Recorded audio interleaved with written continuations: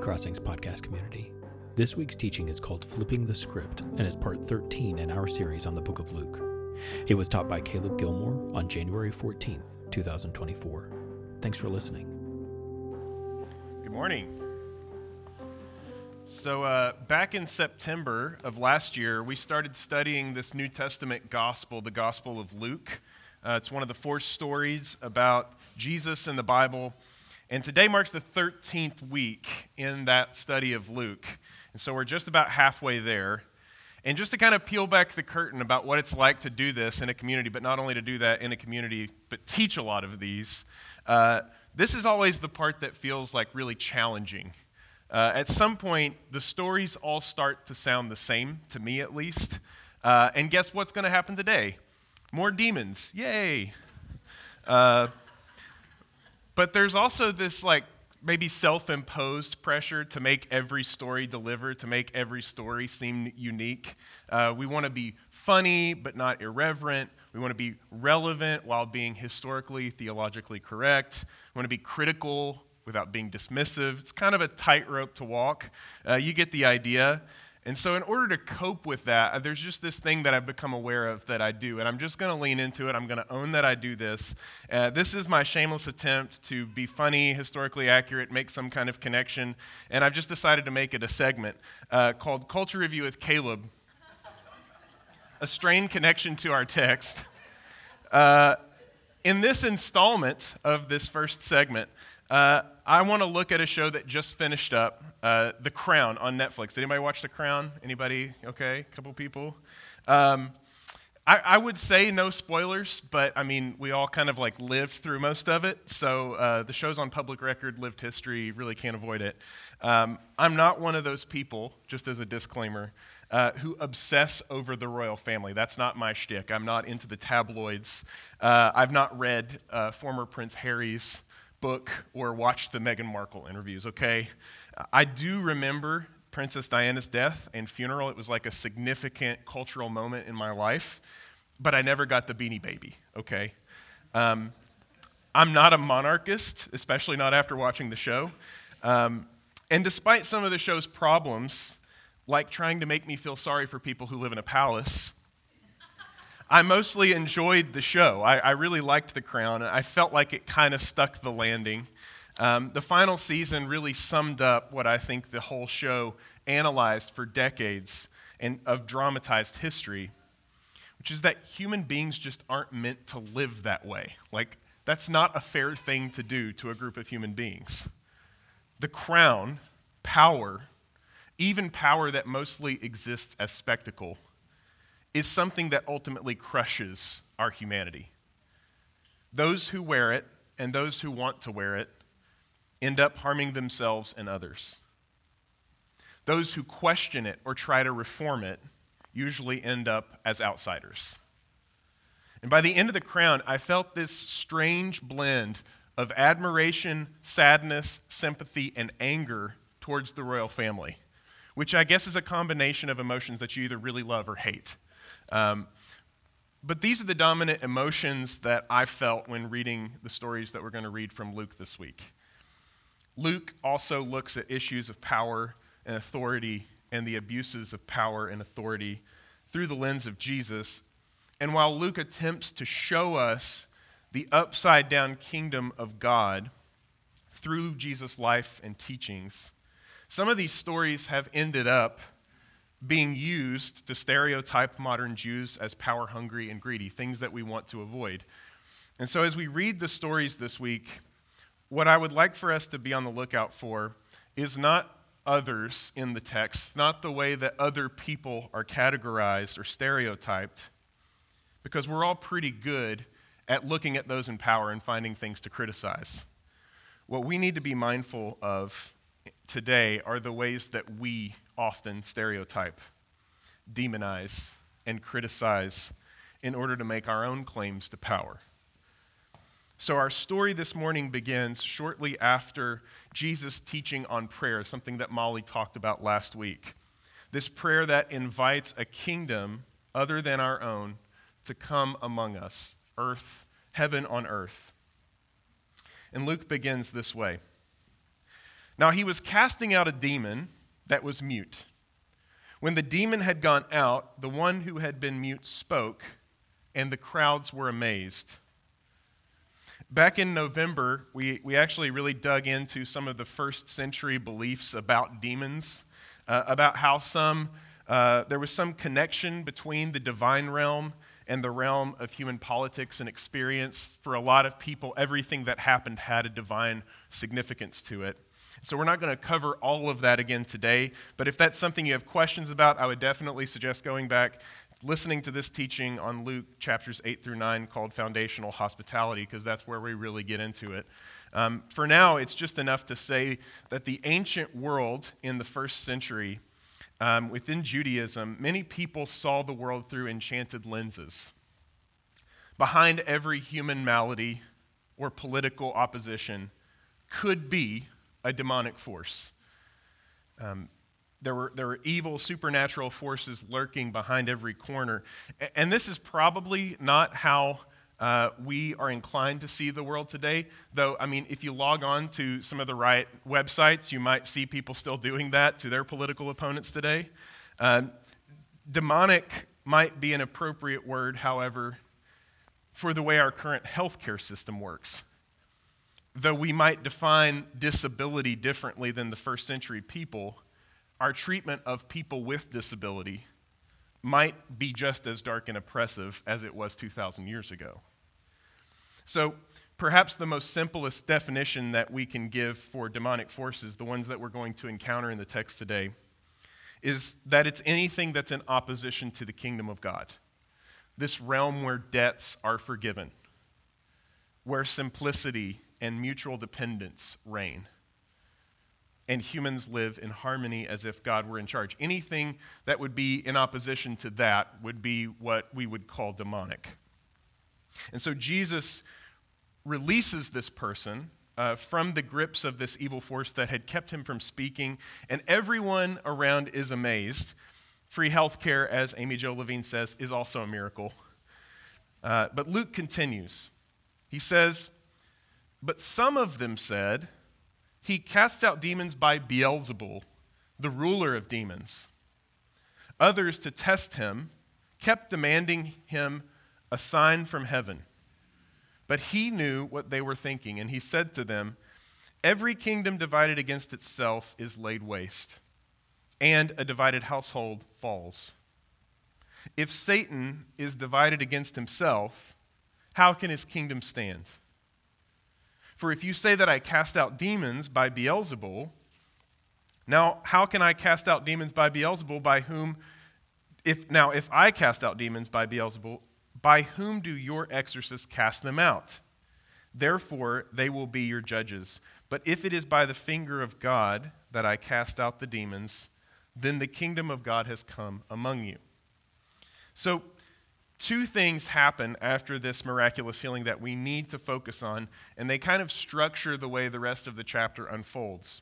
The first thing that we need to pay attention to is this accusation that Jesus is only able to heal people because he is in league with the dark powers themselves. He's in league with this Beelzebul, the prince of demons. The second thing that Luke draws to our attention is this demand for some kind of sign, supposedly other than this particular healing, that would prove that Jesus is the Messiah, the Christ, the anointed King of Israel. And so the first thing that Jesus responds to is this charge that he is empowered by the evil forces to cast out evil forces. The people, who are not really named or mentioned as a group, accuse him of partnering with this entity called Beelzebul, or the Satan. And we've also talked about this a great deal in the past, but we haven't talked about the name Beelzebul, this name that Luke offers up here. And by the time of the first century in Jesus' day, Beelzebul was kind of this catch-all term or a euphemism for evil incarnate. It's basically a synonym for Satan. In the Hebrew scriptures, we actually find this name, Beelzebul or Beelzebub. It's kind of the same thing. And it was a reference to this Canaanite deity named Baal. Baal was this Canaanite god who was in direct competition with the God of Israel, who was named Yahweh. And in a story in 2 Kings chapter 1, verse 2, an Israelite king actually seeks to inquire after this Baal-zebub to see if he will recover from an injury. And the name change that happens from Baal-zebub from Baal-zebul is sort of a play on words. It's actually an ancient diss, because you can see here Baal-zebul, which is actually the real name. It means Baal of the high places, or the Lord of the high places, but they changed the name to Baal-zebub, which means Lord of the flies. So they're kind of putting down this ancient competitor of Yahweh, but what we have here is actually Beelzebul in the text, and this is just another word for Satan, the adversary, just as Baal was an adversary to Yahweh. And Jesus' response to this accusation is that this is ridiculous and or very good news, if that's what he's doing. Because if he's doing his work by Satan, then the kingdom of Satan is divided and can't stand. If Satan is casting out Satan, then great news, this is not really going well for them.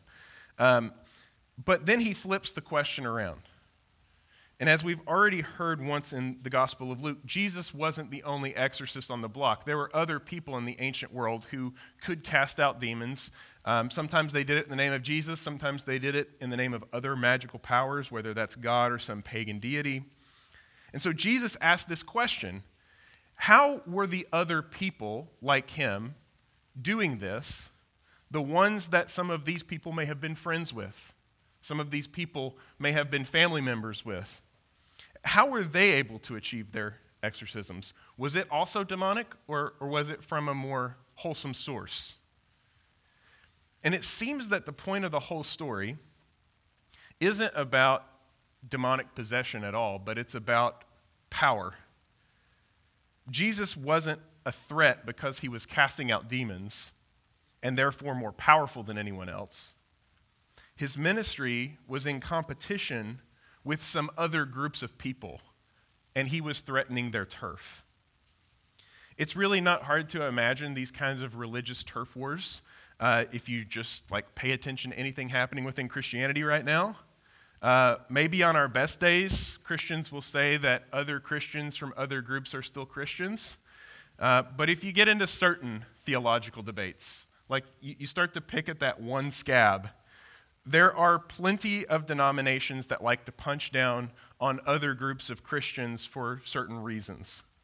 They may not say it out loud, though nowadays with Twitter, pretty much everybody does. But there are these ideas that there's some kind of threat from this group, that these Christians who lean more progressive are a threat to our faith, or that these conservative groups that are more traditional in some of their beliefs ought to be made fun of for their ridiculousness. What this is, essentially, is a turf war for PR. It's this sway that we want to have, either with the masses who are outside Christianity or to try to convince other people to come be on our side. It's for theological dominance. And the same appears to be true for the time of Jesus within Judaism. There were different groups with different ideas about what it meant to be Jewish, about what it meant to be God's people, and they didn't always get along. And so Jesus goes on to defend himself with a couple of analogies. He says, if a strong man is guarding something, he can only be overpowered by someone stronger than him. And this is a claim that what Jesus is doing by casting out these demons is that he's stronger than this Satan or the Beelzebul. And then he goes on this really weird tangent about how evil spirits, when they get cast out, go to the desert, which of course we all know to be true. But then they come back with 7 of their friends and make matters worse. To us, this seems really strange, but the point seems to be that exorcising evil isn't enough on its own unless something good comes and takes its place. If a person just remains empty, that space will be occupied by potentially something even worse.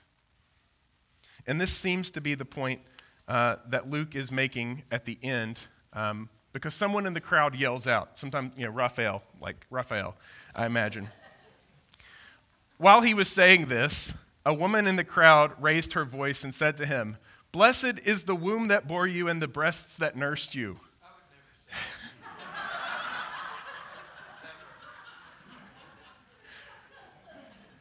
But Jesus said, "Blessed rather are those who hear the word of God and obey it." This unnamed woman seems to be praising the source that birthed and nourished Jesus, this amazing teaching and power that's coming from him, his mother. But the point here isn't that Mary was somehow some kind of supernatural source of Jesus' divinity, but that for Jesus, getting in line with God's agenda was more important than any claim or status of divinity. Jesus seems to be saying that the miracles themselves are not the point. They're just these foretastes of the kingdom, a nudge to wake up those who are asleep to the fact that God is present among them. And so after this scene, Jesus turns to that second statement made by the masses, this demand for a sign. Luke says in verse 29, when the crowds were increasing, he began to say, "This generation is an evil generation. It asks for a sign, but no sign will be given to it except for the sign of Jonah. For just as Jonah became a sign to the people of Nineveh, so the Son of Man will be to this generation." So remember that earlier the people had been asking Jesus for a sign, some kind of evidence that the messianic age of shalom and healing was in fact coming and among them. And Jesus says that the only sign that they're going to get is this sign of Jonah. And if you don't know from the story of the Old Testament, Jonah was an Israelite prophet. He was called to go to this Gentile or this non-Israelite nation of Assyria to get them to stop their evil ways. And instead of going, he flees. He runs away. He gets on a ship. He's swallowed by a fish. He lives inside of its belly for 3 days. And then after being vomited out, actually goes and does what he's supposed to do. In other places in the Gospels, the sign of Jonah is also mentioned. Jesus is talking about the sign of Jonah. But there it's more about Jesus' resurrection, the idea that Jesus being dead for 3 days and then raised to life is sort of like Jonah being in the belly of the fish for 3 days and then getting spit out. But here, Luke does something different. Jonah was a sign to non-Israelites, the Assyrians. And Jesus seems to be saying, according to Luke, that his sign will be the reception of his message by those who are considered outsiders by Israel. He goes on to make this point. He says, "The queen of the south will rise at the judgment with the people of this generation and condemn them, because she came from the ends of the earth to listen to the wisdom of Solomon, and indeed something greater than Solomon is here. The people of Nineveh will rise up at the judgment with this generation and condemn it, because they repented at the proclamation of Jonah, and indeed something greater than Jonah is here." Jesus provides these crowds with examples of what would be called righteous Gentiles, non-Israelites who displayed some kind of sensitivity to God, who heard about what God was doing and expressed interest or listened and obeyed. The queen of the south, the queen of Sheba, comes from this story from the Hebrew Bible about this queen, probably from Africa, who comes to visit Solomon to listen to him because she's heard about his wisdom. The Ninevites, when they listened to Jonah, changed their ways. It's actually the point of the whole story. The Hebrew Scriptures have several examples of outsiders who listen to God's message. And it seems as though the universality, the transcendence of Jesus' message is the sign that it's true. It's not wrapped up in some miracle sideshow. It's in the fact that it's accessible to more than one group of people. Real truth, real shalom, must include, not exclude. It's a sign. Its sign is its attractiveness to outsiders and insiders. And if that is threatening in any way, then we may find ourselves fighting against not another person or people group, but God. Later, Jesus enters into another scene. Luke says in verse 37, while he was speaking, a Pharisee invited him to dine with him, and so he went in and took his place at the table. The Pharisee was amazed to see that he did not first wash before dinner. Then the Lord said to him, now you Pharisees clean the outside of the cup and the dish, but inside you are full of greed and wickedness. You fools! Did not the one who made the outside make the inside also? So give as alms or offerings those things that are within, and then everything will be clean for you. So this is actually a really difficult story to try to navigate. This is one of those stories that we have to be careful with because many times the portrayal of the Pharisees substitutes for a portrayal of Judaism. It goes something like this. The Jewish people were burdened by this oppressive law that they couldn't keep. They hated it. They were discouraged by it. And so they were morally corrupt and turned to greed because of their sinfulness. That's kind of like a trope that you hear thrown around. But we have to be cautious because the real Pharisees, the historical group of people, were just one group within a larger realm of Judaism. And they didn't leave behind any text. They never wrote down anything to tell us what they actually think. The only thing that we really know about the Pharisees mostly comes from the New Testament. The Apostle Paul is the only person who claims to have been associated with the Pharisees, and he kind of left them, so I don't know if that counts or not. It's also not the case that the Pharisees' desire to keep the law of Moses inherently led them to some kind of sinister legalism devoid of any kind of morals. Most Jews did not and do not view keeping the Torah as a burden. It's actually considered a joyful thing to do. And so what Jesus seems to be criticizing here in this story is this one particular group, this group of the Pharisees, and their practices to the exclusion of other more important practices. We're also getting this information from Luke, who is one of the most Gentile-friendly gospel writers that we have, and so we might also be getting a little bias. But we have to note that Jesus does not slam the Pharisees for their hand-washing practices, this ritual purity act. The tradition is fine. It's that Jesus seems to think that this one group is emphasizing a traditional practice over an inward posture. Just like the demon story before, these conflicts are about groups within the same religion fighting about what is most important, who should have the ear of the people, and what needs to be changed. If you've ever posted on Facebook or gotten into a Twitter fight or debated something over a cup of coffee or awkwardly left a small group or a church, you know what I'm talking about.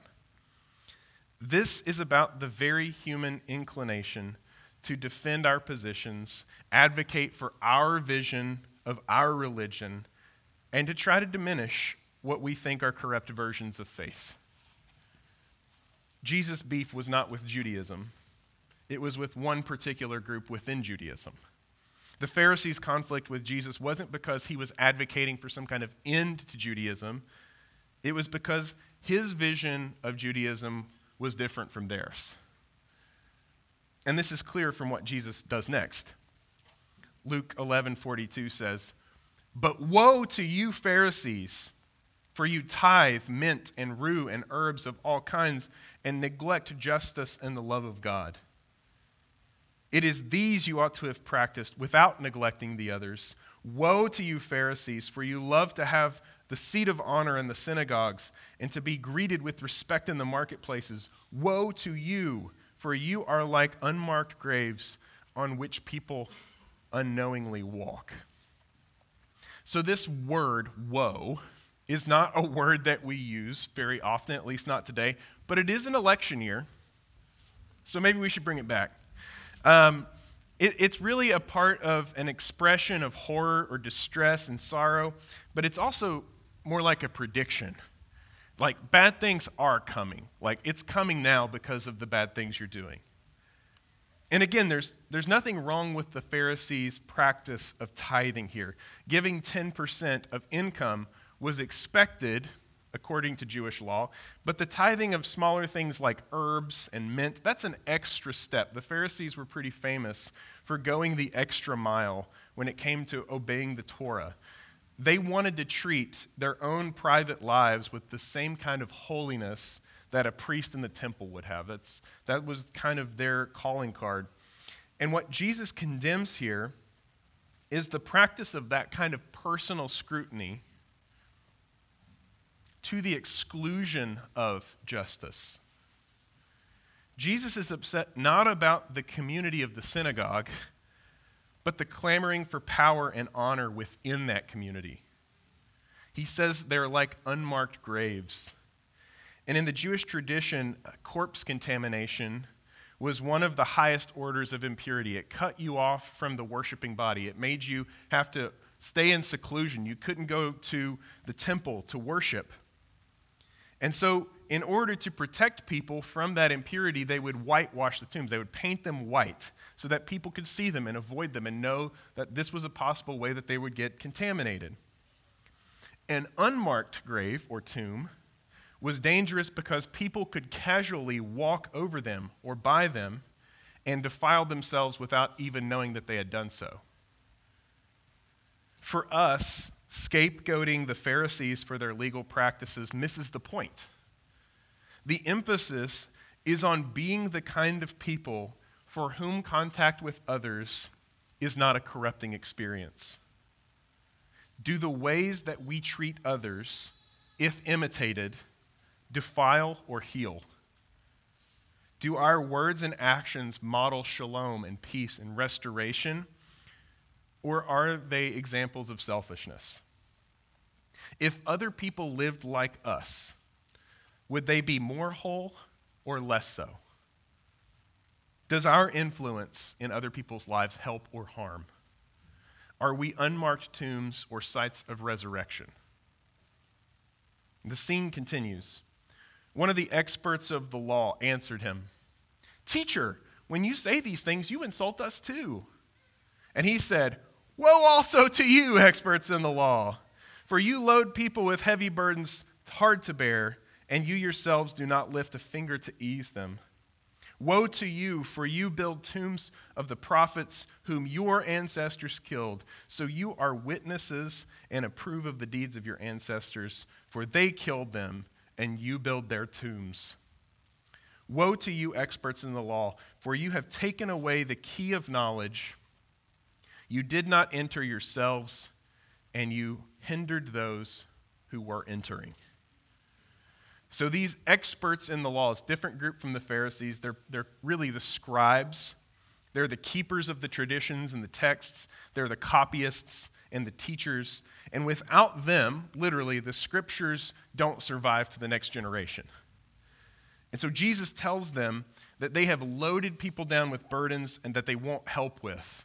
They've honored prophets their ancestors killed, and they've taken away the keys to knowledge while preserving the texts that actually contain that knowledge. It's very likely that the burdens that these scribes were putting on people weren't oppressive religious tasks, but financial fees for their services. What Jesus is concerned with here is religion of whatever variety that puts truth behind a paywall. The kind of religiosity that will take a day off for MLK Day tomorrow, but can't say Black Lives Matter. The kind of religious attitude that fears irrelevance and so conceals the truth about how the Bible was made, about how human culture works, or what science teaches us for fear of losing power. And this message of woe is not just for two groups of people 2,000 years ago. It's for all of us. Whether we are more progressive or conservative in our outlooks, woe to us if we force others to agree with us before we have them over for dinner. Woe to us if we think we could have marched with King, but won't stand up to silence at a racist trope. Woe to us if we ostracize and stereotype a person because of a surface-level bumper sticker statement without being curious about their story and what might have led them to that point. Woe to us if we are so enlightened in all the right areas of justice, but can't muster compassion or empathy for someone who is different. I really did not like writing that. But if the message of the kingdom of God is surprisingly upside down, then we too must be upended. If the teachings of Jesus confirm what we already know, we're simply wasting our time here. We should stop the study of Luke right now. We might as well stay home and watch Meet the Press and be angry about whatever it is we're already angry about. We cannot historicize the story to the point that it no longer means anything to us today. We can't make these stories about Jesus versus Jewish leaders because then they cease to be our stories. Whoever or whatever the Pharisees and scribes really were doesn't matter as much as if we don't know what it means to be a part of Crossings or the church in America without being a source of contamination and woe. Whether that means for Democrats or Republicans, straight or gay, black or white or unaffiliated, if the words of Billy Joel, that great theologian, are not true, you're only human. The authority, the crown, the labeling of in and out, it's not for us. We can't bear the weight of it. The questions that we should ask ourselves are, do we gain our credibility, our authority, our fulfillment over winning arguments, asserting ourselves, dominating others, or do we loosen burdens, listen to prophets, and seek truth even if it means we find out we're wrong? What if being in the kingdom means being willing to be wrong rather than claiming to be right? What if it means overcoming evil with good? What if it means taking risks, risking who we think we are for the sake of others? Luke concludes all of these stories by saying, when he, Jesus, went outside, the scribes and the Pharisees became hostile to him and began to interrogate him about many things, lying in wait for him to catch him in something he might say. Again, Jesus and other gospel writers portrayed these Jewish leaders as the primary antagonists of Jesus. They're sort of the enemy. They're lying in wait, just waiting for an opportunity to get rid of Jesus.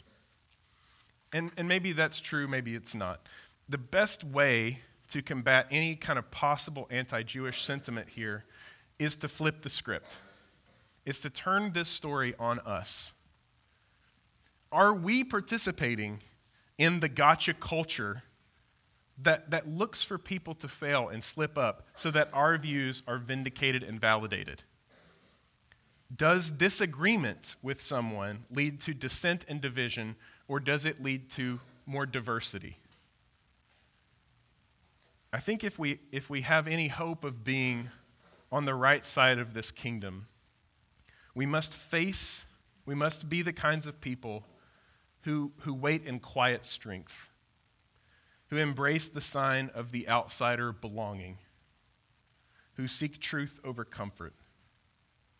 We must be willing to flip the script on ourselves instead of others.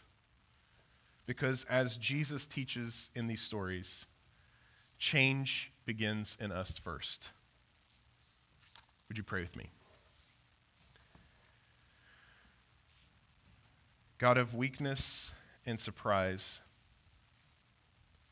teach us righteousness without judgment. Teach us justice without hypocrisy. Lead us in the way of humility and truth.